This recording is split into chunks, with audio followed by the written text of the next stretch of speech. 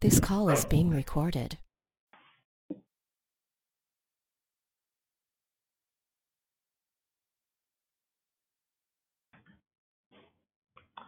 Welcome to the Royer Cooper Opportunity Fund update call. This is our second call featuring how to start an opportunity fund. And we are going to be joined by Brian Vargo, Fund Counsel here at Royer Cooper, Leila Vaughan, Tax Counsel here at Royer Cooper, as well as from Verde Capital, Jake Ryder and Maureen Menarde. Hey, Brian. Maureen is on. We're here as well. We're very excited. Yeah, Brian, Jake and I are on. Good morning, Okay, Brian. and Jake as well. We're very excited. If you have questions during the call, you can feel free to email myself at dcovello@rccblaw.com. And with that, I'll turn it over to my colleague, Leila Vaughan, to kick off the call. Thank you all for joining. Please begin with questions.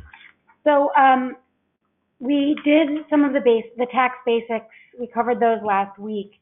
And if you missed that, we can give you a recording. You can request that from Dustin. So we're not going to reiterate the basics. But, sorry, just to give a brief tax background, what we're talking about is investors who are triggering gain and who are going to be looking to reinvest those proceeds, the gain portion of them, in a qualified opportunity fund in order to get some deferral and exclusion benefits. And what a qualified opportunity fund is an investment vehicle organized as a partnership or corporation. And the way you qualify is by a self-certification to the IRS. And that happens with the filing of the first partnership or corporate return. You have to be investing in qualified opportunity zone property, business property, really, not to qualify, but in order to operate as a qualified opportunity fund. And I'll get to what happens if you don't meet the asset test in a moment. But that test is that 90% of your assets must be in qualified opportunity zone business property on the average of 2 testing dates. And for a calendar year fund, that's June 30th and December 31st. So you don't have to be at 90% on both of those dates, but the math needs to work out that you get to 90% when you average the qualified opportunity zone assets over the total assets of the fund on those 2 dates. And the qualified opportunity zone property can be a direct business interest, or it can be interests in partnerships or corporations that operate qualified opportunity zone businesses. We have noticed that there are some differences for that test when you operate using direct assets versus assets in another entity. It's a little bit complex to get into for this structure, but it can really affect substantial improvement when you're looking at assets that are leased. So that's a little bit complex for today, but know that that's an issue out there. As I mentioned, you can, in theory, not meet this test without failing to be a qualified opportunity fund, but the problem with that is you're hit with a penalty, and that's a monthly penalty. And the way that penalty is calculated is that it is the applicable federal rate plus 3% times the amount by which 90% of the assets in the fund exceeds the assets of qualified business assets. So you can imagine that very quickly you've done worse than lose all qualified opportunity fund benefits for your investors, and instead you've just lost all of their money to the IRS. So that's a pretty significant penalty, but it's also good to know that you don't disqualify your qualified opportunity fund just by failing to meet the test by a small amount. So, if you're at 89% of your assets on the testing dates, you may still be in pretty good shape. Another issue to be thinking about as a qualified opportunity fund is that there's some real timing issues here. So an investor who triggers gain has 180 days to reinvest that. And you do have some investors who have unrecognized gain and, they're sitting around waiting for the right opportunity to trigger that, or maybe they weren't even thinking about triggering it until they heard about the qualified opportunity zone benefits. But there are others who actually sold something earlier this year and now they have a ticking clock and they're looking to reinvest that, potentially pretty quickly. So, I have a question for Jake and Maureen on that subject, which is that, in those circumstances where the investor has already triggered they've already triggered the gain, so the 180-day reinvestment period is perhaps is underway or perhaps even getting close to coming to a close. It seems like a substantial hurdle for some types of fund structures.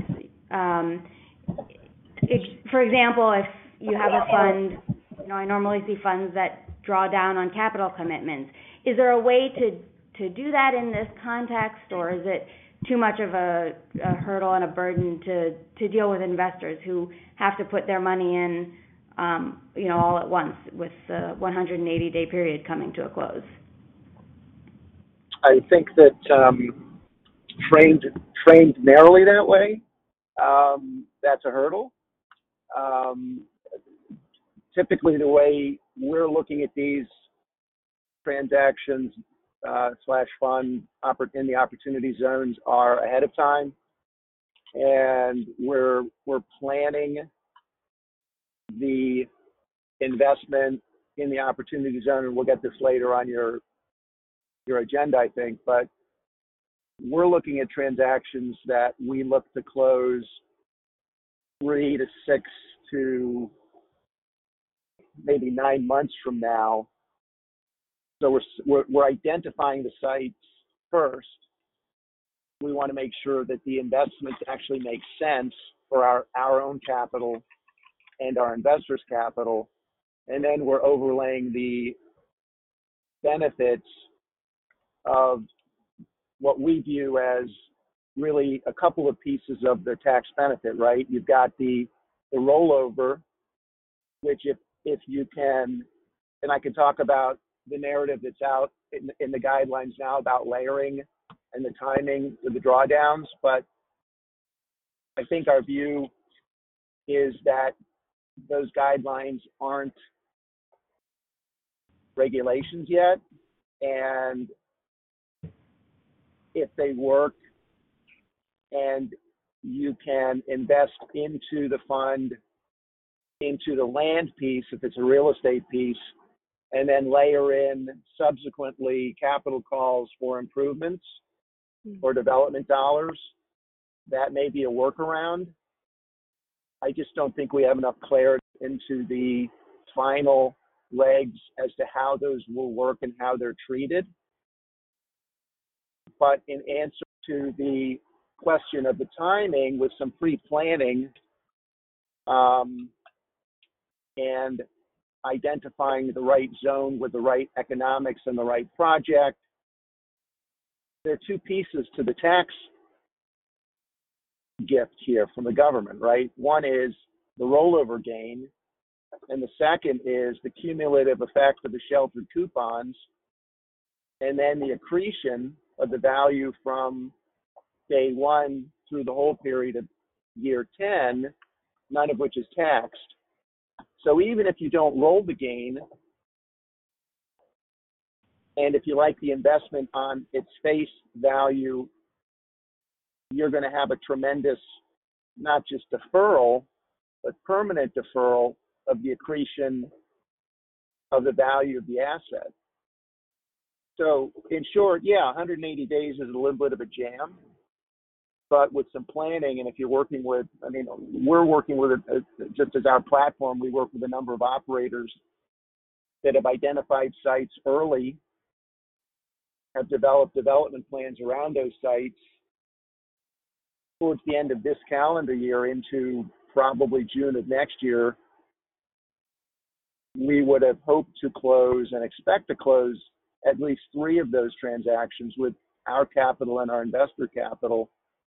So this isn't a public policy statement, but I don't know that 180 days under the circumstance of a little bit of tax planning and thoughtfulness is egregious. We look at this as just an incredible opportunity.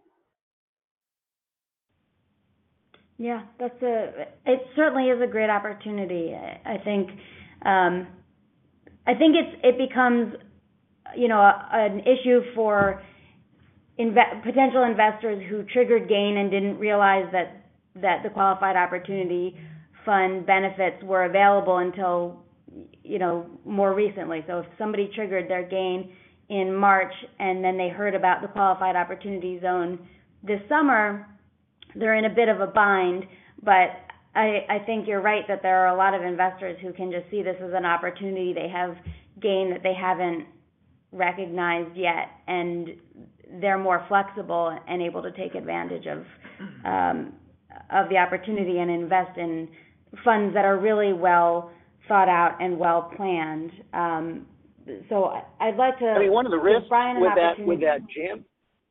I'm sorry, I was just going to follow on. One of the risks, I think, speaking as an investor, but also as a fiduciary for other investors. The thought of triggering a gain and then trying to find something at the last minute to save on the tax, just to state the obvious, could easily lead someone down the path to putting their money in a loss position in a deal that may or may not be well thought out. So if someone's in a time bind, there's a 1031 and go out and grab a credit lease. Now, that's not a perfect world, that's a deferral, but that's probably a better execution in terms of safety of capital than running around and trying to find an opportunity zone or opportunity zone fund, and then magically, hoping that's a good deal without the time to think through anyway. And to your point about it being a potential loss position, if you take your original gain and invest it in a Qualified Opportunity Fund and you turn around and lose all that money, you still owe tax in 2026. Sure. Right. So that's a pretty big bummer.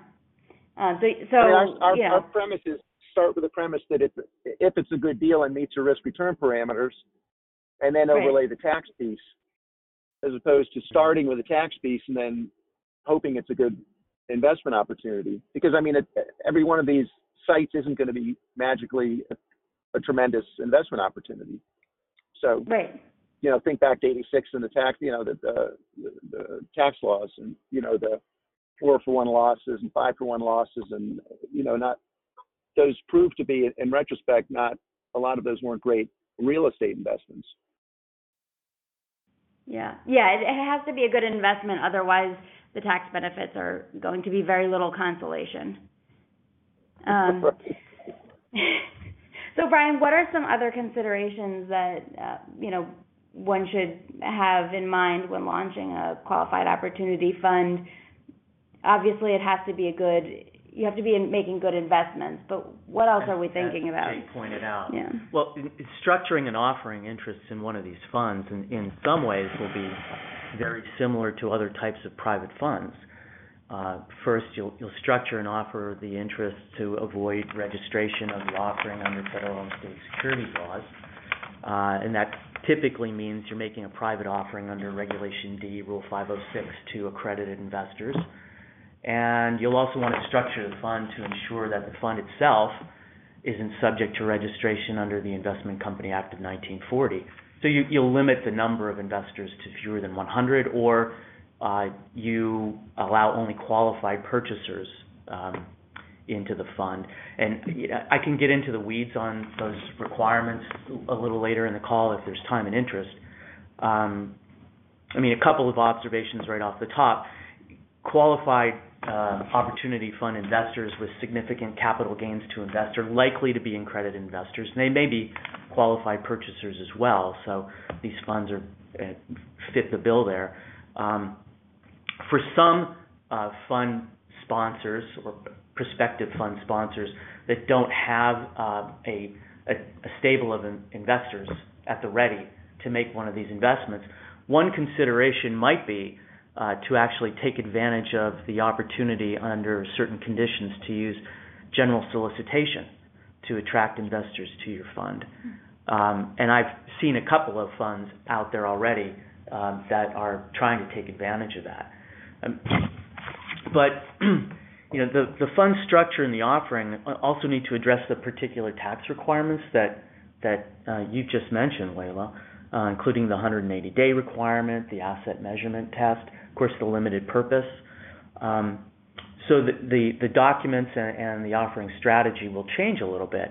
And before I get into the weeds on any more regulatory issues, I'd like to get Jake and Maureen back into the conversation here, because I'm interested in seeing what your thinking is in terms of the challenges that you face in trying to put together a fund given the tax requirements, and what emerging structures and terms you're thinking of or seeing to address those.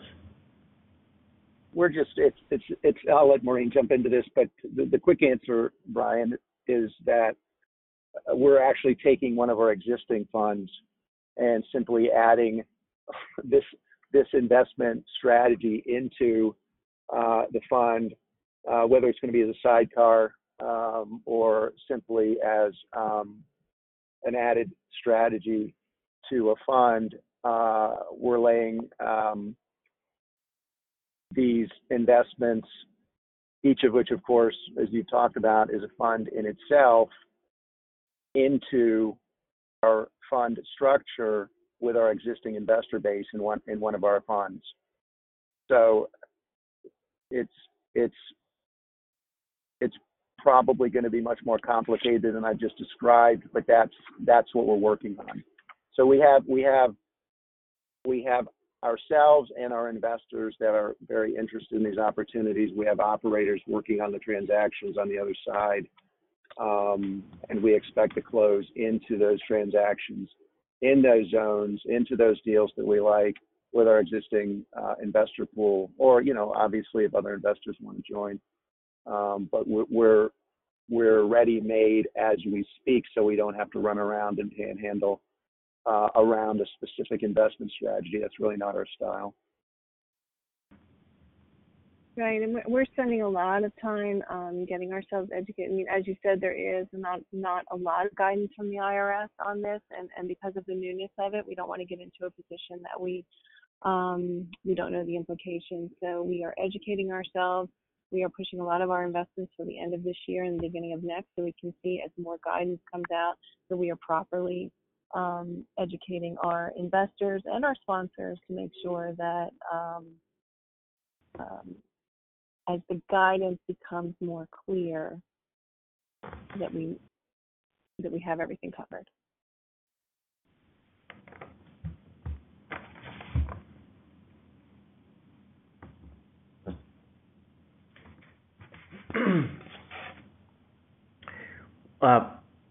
If you can you shed a little more light on the process of identifying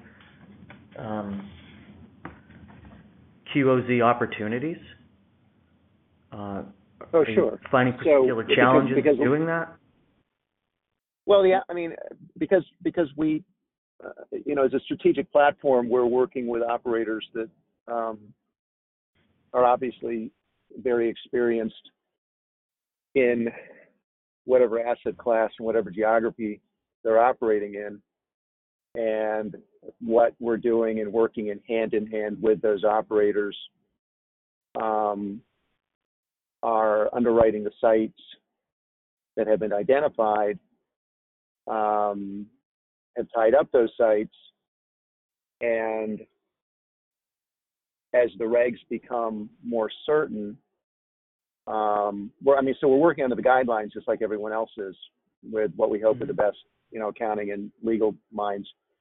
many of whom are actually working in Washington on this bipartisan tax change. So the census we're working with is 7, 8 years old, right? So what is viewed as an opportunity zone from the perspective of the federal government being potentially an edgy neighborhood may 7 years hence not be as edgy. So we're focused on working with our operators in opportunity zone real estate development or value add locations to work through the underwriting, the economics, the approvals if we need approvals, not meaning the tax approvals, but the use approvals, density, that type of thing, so that when we're ready to close into those deals that our operators have found, we've looked at, we'll be ready with our investors to put the capital into those deals. So it's really no different than how we operate across the country now. It's just the overlay of the new regs or the gift of the government, or from a public policy standpoint, as articulated, a way to put capital that may or may not have gone into certain zones, much like the KOZ, right? Some time ago, although that was a different limited period of time, which we were also very involved in. So I don't know if that refines or helps to answer your question. It's really not a change in strategy. It's really an overlay of the tax strategy over a business plan that we've been operating on for 7 or 8 years. That's great, Jake. And just to weigh in on time, we're a little bit over the 20 minutes, and that was some great content. But we're starting to get some questions from the audience, and we'd love to get that conversation started. So I guess one question is, we've gotten here at Royer Cooper, and I'm sure y'all have too, separate from perhaps a side pocket in an existing fund, people who really are prioritizing some of the tax benefits and trying to balance, achieving those tax benefits with starting or investing into a fund that doesn't quite know the rules yet. So I guess, is Verde thinking about whether there's an opportunity to open a new fund specifically focused on this strategy? And, if so, what kind of time frames and what kind of things are you thinking about in that respect? We are opening an existing fund that is predicated upon, it's a deal-by-deal fund. There's no connectivity between the deals, and we're opening that existing fund. In fact, we're on our way to New York now to talk to a large family office, but we would be adding people or families that fit our culture and our chemistry from an investor standpoint, risk return hurdles, into an existing fund, and would have a follow-on fund probably starting next year, depending on how robust not the demand for the tax benefits are. I think everybody's talking about it, and it's the new buzz. But staying disciplined to making sure that we're underwriting and we're in the wealth preservation business, so we're taking our same disciplined approach, and investors have voiced an interest in this. We, as investors, personally, as principals of the firm, love this. We just want to make sure we don't get so excited about the tax piece that we lose sight of the discipline of the underwriting piece. So the answer is, of course, we are adding interested investors, qualified investors that we feel good about and they feel good about us, both in an existing fund and a follow-on fund that we would be looking at and are talking about for probably the first quarter of next year. Yep, and we've got a number of investors on the phone who have been interested in quality real estate investments that do or do not include opportunity zone benefits. So can you talk a little bit about from Verdi's perspective, who an ideal investor and a client that you'd like to deal with and put into one of your funds? Most of our investors tend to be, and I'm not talking about the institutional, offshore, or domestic pension capital we invest, but most of the family office and wealthy individual types tend to be somewhat informed, if not experts. They built businesses, or they inherited businesses, or they're working and have made a lot of money and have some liquidity, and they're looking for a balance in their portfolio of real estate, whatever that percentage is, 10%, 30%, whatever. And they're looking for